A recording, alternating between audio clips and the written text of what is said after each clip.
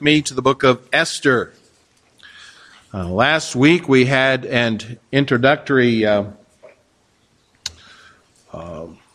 message, the amazing providences of God, and Esther certainly is one of those examples of God's providence, and we see it in history.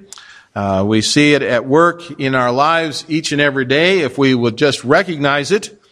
And even though the name of God is not mentioned in this book, not one time, it's about God's people and how God worked through them and for them.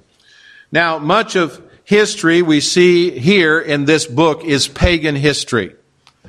And it is placed in the Word of God for a definite purpose.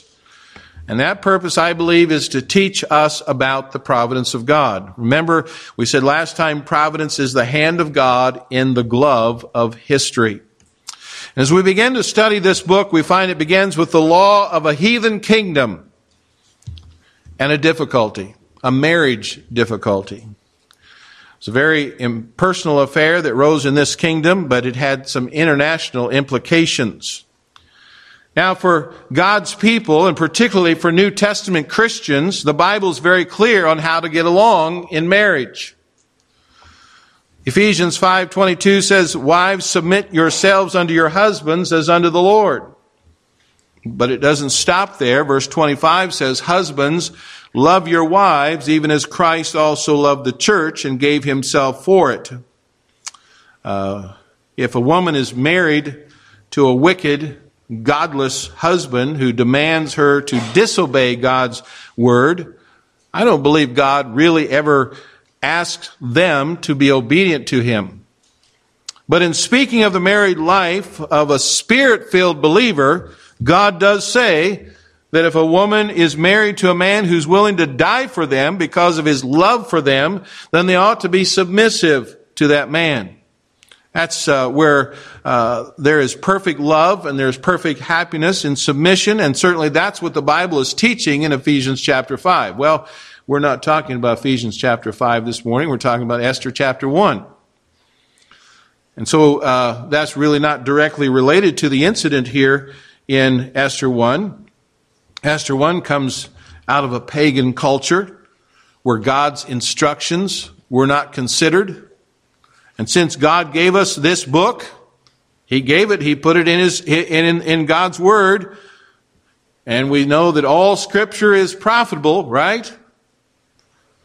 So God wants to teach us something even through the book of Esther.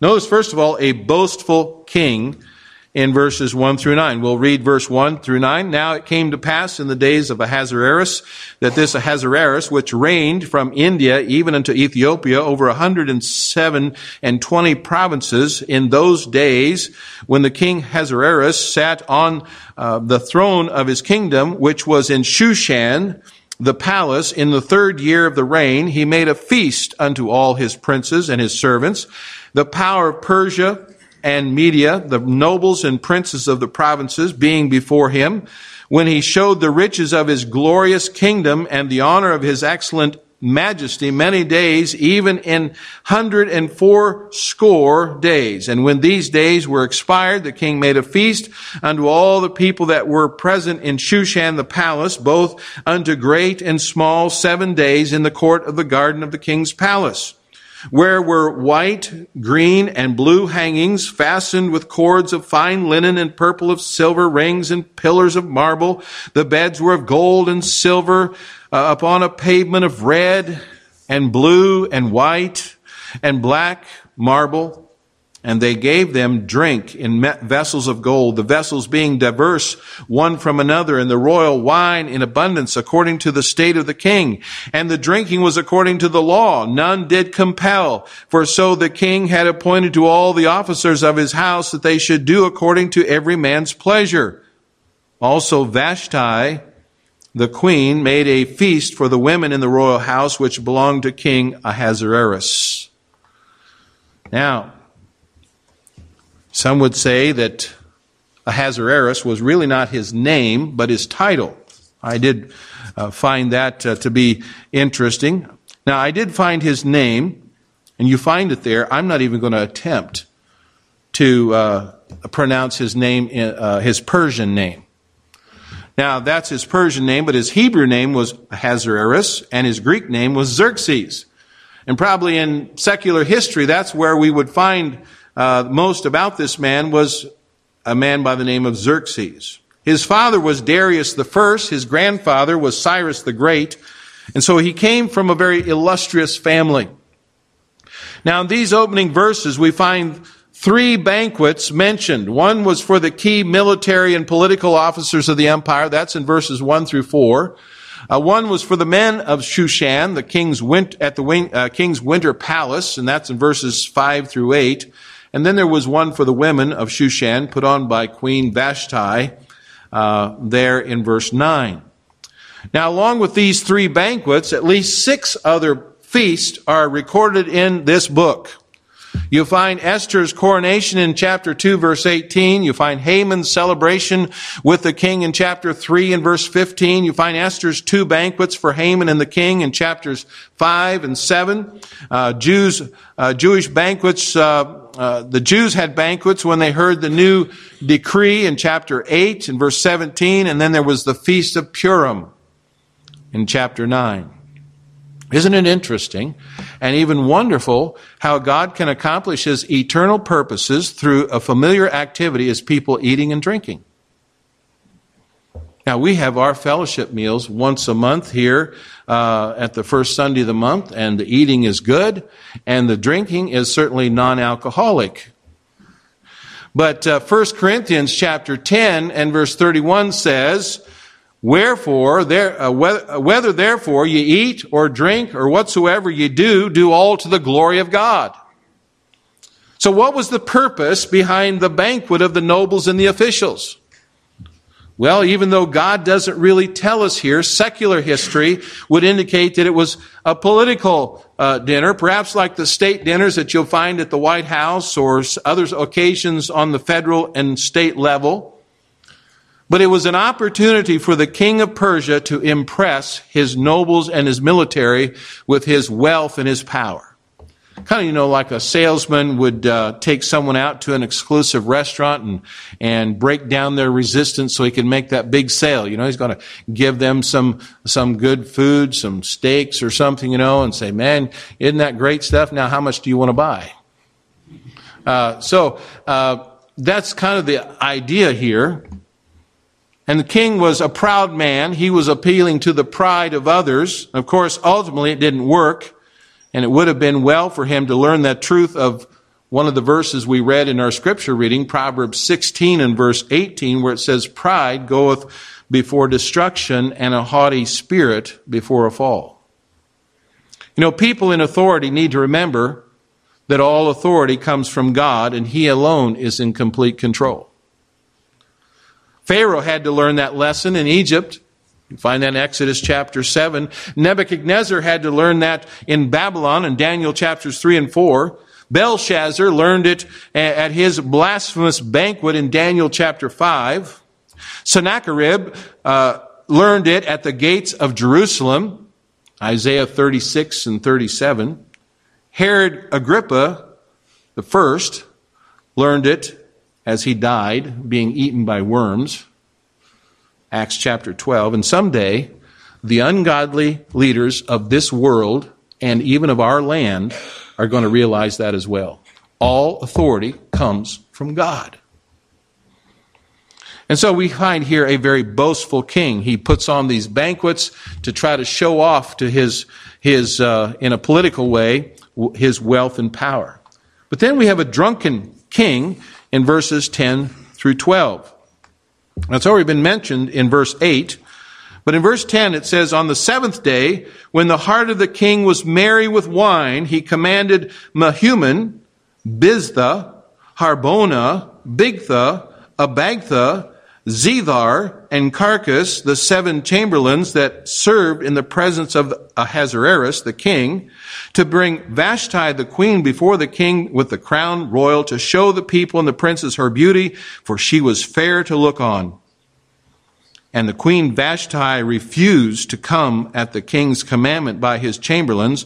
Therefore was the king very wroth, and his anger burned in him. Now, we find here, as we look at this passage, the scripture really ignores the military, the political implications, because really the writer's purpose is to explain how Esther became the queen. And it was at the conclusion of one of the seven-day banquet of the king Ahasuerus, that in the high spirits of wine, he ordered his queen to display her beauty to the assembled guest. But she refused to obey. Hence our title this morning, The Wife Who Refused to Obey, okay? Some of you thought we were going in a different direction, but hang on. Her response, of course, was triple offense. Notice that there she was challenging the authority of man. She was a wife disobeying the orders of her husband. She was subject defying the command of the king. Now again, you look at verse 12. It says, but the queen Vashti refused to come to the king's commandment by his chamberlains. Therefore was the king very wroth, and his anger burned in him. You know, as we study the book of Esther, we find that this mighty king could control everything but himself. His advisors easily influenced him. He made impetuous decisions that he later regretted. And when he didn't get his own way, he became angry. Because of his pride, he was the master of a mighty empire, but he was not the master of himself. Again, in Proverbs, if we would have read a little farther in Proverbs 16, it says in verse 32, he that is slow to anger is better than the mighty, and he that ruleth his spirit than he that taketh a city. King Ahasuerus would build a great citadel at Shushan, but he could not build his own character. Proverbs 25, verse 28 says, he that hath no rule over his own spirit is like a city that is broken down and without walls. He could not control his temper nor his thirst. Now, I think this is probably a good place to stop and consider alcohol and anger. These two powerful forces that have brought more destruction even to our own society today than the statistics would reveal.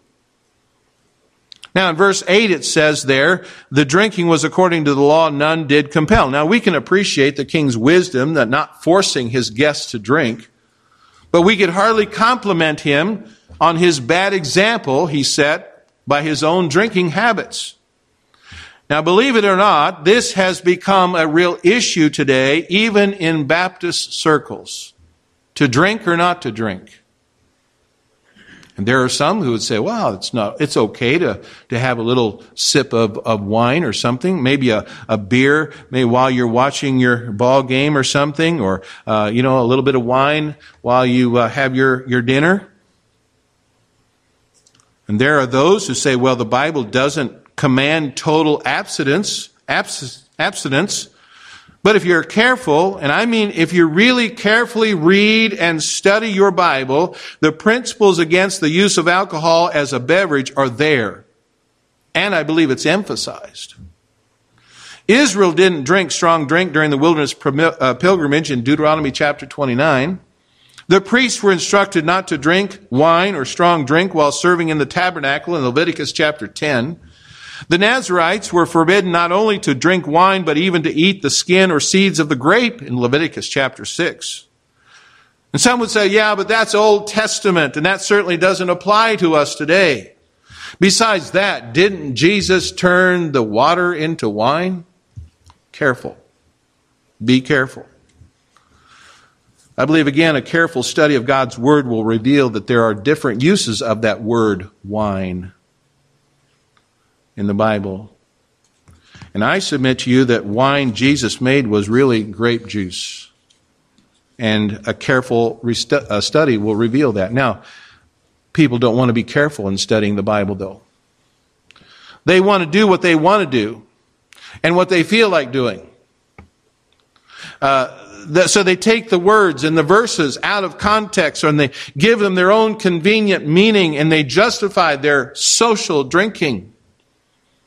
You know, most of the advertisements that You find for alcoholic beverages today promote the sale of these drinks, and they depict people that are fashionable and gracious, and they're having the best time of their life. It's fun-filled settings, and it gives the subtle impression that a couple of beers or a glass of wine is associated with success and great fun. But you know, pastors and social workers and physicians and even members of the Alcoholics Anonymous, they would paint a different picture. They've seen firsthand the wrecked marriages, the ruined bodies and the minds, the abused families and shattered careers that often accompany what people call social drinking. I could spend this morning story after story after story of my own experience as an ambulance driver.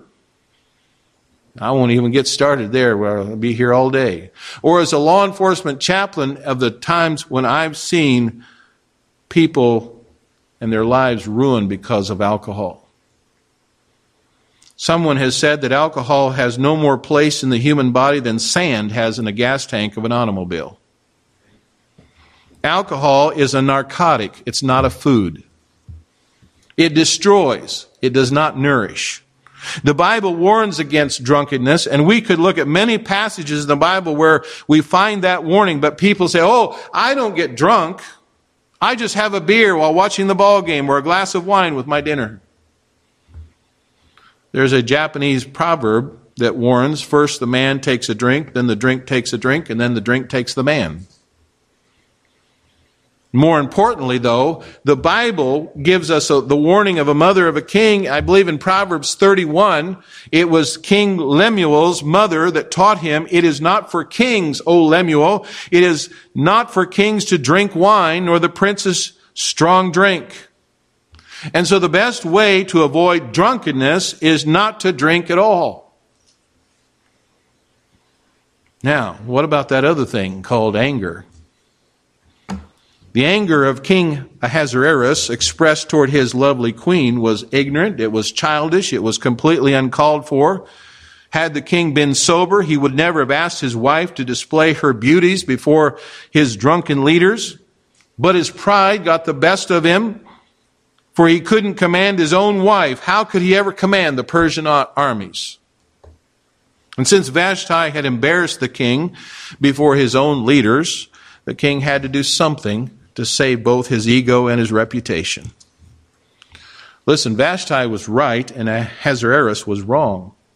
And his anger was only further proof that he was wrong. Anger has a way of blinding the eyes and deadening the hearts to that which is good and noble. King Ahasuerus became a prisoner of pride. And to be sure, there's a holy anger against sin that ought to burn in the heart of every godly person.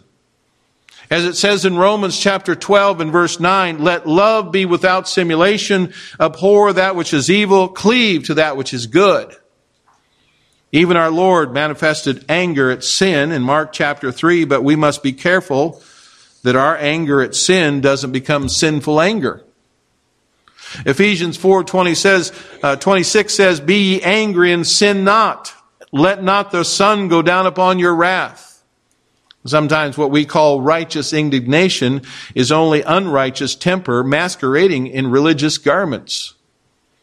Jesus equated anger with murder in Matthew 5, and Paul warns us that anger can hinder our prayer life in 1 Timothy chapter 2. Pride feeds anger. And as it grows, anger reinforces pride. As we said in our Sunday school lesson this morning, anger can become bitterness and resentfulness. Proverbs 14:17 says, he that is soon angry dealeth foolishly, and a man of wicked devices is hatred. That verse is a perfect illustration of King Ahasuerus. Indeed, instead of being angry at Vashti, the king should have been angry at himself for acting so foolishly. Now that brings us to the third point here, and that is a vindictive king, beginning in verse 13. Then the king said to the wise men which knew the times, for so was the king's manner toward all that knew law and judgment. And the next came unto him was Carshena, Shethar, Admatha, Tarshish, Meres, Mersina, and Memucan, the 7 princes of Persia and Media, which saw the king's face, and which was sat at the first in the kingdom. What shall we do unto the queen Vashti according to the law? Because she hath not performed the commandment of King Ahasuerus by the chamberlains. And Memucan answered before the king and the princes, Vashti the queen hath not done wrong to the kings only, but also to all the princes and all the people that are in all provinces of King Ahasuerus. For this deed of the queen shall come abroad unto all women, so that they shall despise their husbands in their eyes, when it shall be reported. The king Ahasuerus commanded Vashti the queen to be brought in before him, but she came not. Likewise shall the ladies of Persia and Media say that this day unto all the king's princes which they have heard of the deed of the queen, thus shall there arise too much contempt and wrath. And if it please the king, let there go a royal commandment from him, and let it be written among the laws of the Persians and the Medes, that it be not altered, that Vashti come no more before the king Ahasuerus, and let the king give her royal estate unto another that is better than she. And when the king's decree, which he shall make, shall be published throughout all his empire, for it is great, all the wives shall give to their husbands honor both to great and small. When the ego is pierced, it releases a powerful poison that makes people do all sorts of things they would never do if they were humble and submitted before God. Had Ahasuerus sobered up and thought the matter through, he would have never disposed his wife. After all, she showed more character than he did.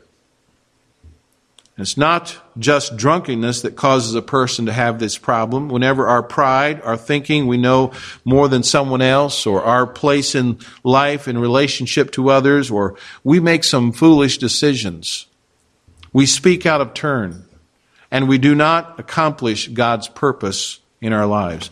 The Persian king had 7 counselors who advised him in the matters of state and had the right to approach him on his throne. They also knew how to flatter the king so they could secure their positions. They could get from him what they wanted. The phrase here, I believe in verse 13 there, about how they knew the times. They understood the times. It suggests that they were astrologers, perhaps. They consulted the stars.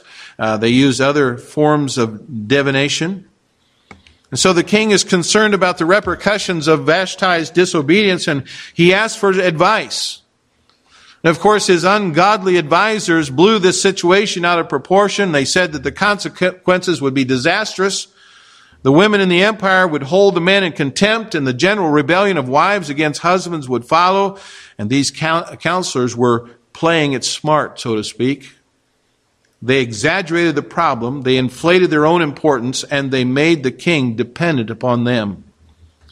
Apparently, a fellow by the name of Memucan, who probably had the same problems as his own wife, came up with a solution. He reminds me of one husband who came home from work one day and came to work one day and he boasted, "Last night my wife was on her knees to me." One of the fellows knew the situation. He was skeptical and he asked, "Well, what were the circumstances and what exactly did she say to you?" Well, then he was a little embarrassed, but he admitted, "Well, she was down on her knees looking under the bed and said, 'You come out of there, you coward.'" I think that was Memucan. And we find here, and he has the solution in verse 19. And so how could he and his fellow advisors be so callous in their treatment of Vashti, so foolish in their evaluation of the women of the empire? They were encouraging every husband to act just like King Ahasuerus and manage the home on the basis of executive command. Now that's quite a contrast to Paul's counsel to husbands and wives in Ephesians chapter 5, is it not? Again, I want to remind you that these men, the king and his advisors, were not living and acting according to biblical principles. And we dare not take our counsel or even the world's counsel on our treatment on how to treat one another today. Our counsel must come from God's word. And as I've already noted, Ephesians chapter 5 has a great deal to say about that. But then we come to a foolish king. King Ahasuerus didn't immediately replace Vashti. And we find here in verse 21, it says, "And the saying pleased the king and the princes, and the king did according to the word of Memucan. For he sent letters unto all the king's provinces, into all the province according to the writing thereof, and to every people after their language, that every man should bear rule in his own house, and that it should be published according to the language of every people." Most likely this took place after he had gone off to invade Greece, where he met with a humiliating defeat. He thought he could satisfy his sensual appetite by searching for a new queen. Women in the empire were not only subservient to the men, but they were sex objects to give them pleasure. And so the more you know about King Ahasuerus, the more you detest him and really understand that he's not someone to be like. He's not a good shining example for us. And listen, we are fools if we're going to follow the example of the world that we live in. Men, if we treat our wives as many men treat their wives in our world today, we would be fools. And ladies, if you would treat your husbands as many women in this world do today, you also would be a fool. The world says, eat, drink, and be merry. You only go around once in life, so live it up with all the gusto you can. God says, whatsoever, or whether therefore you eat or drink or whatsoever you do, all to the glory of God. The world says if your wife doesn't do what you want her to do, then just get a divorce. God says he hates divorce. And husbands, you are to love your wife. It's a command. The world says there's nothing wrong with just living together.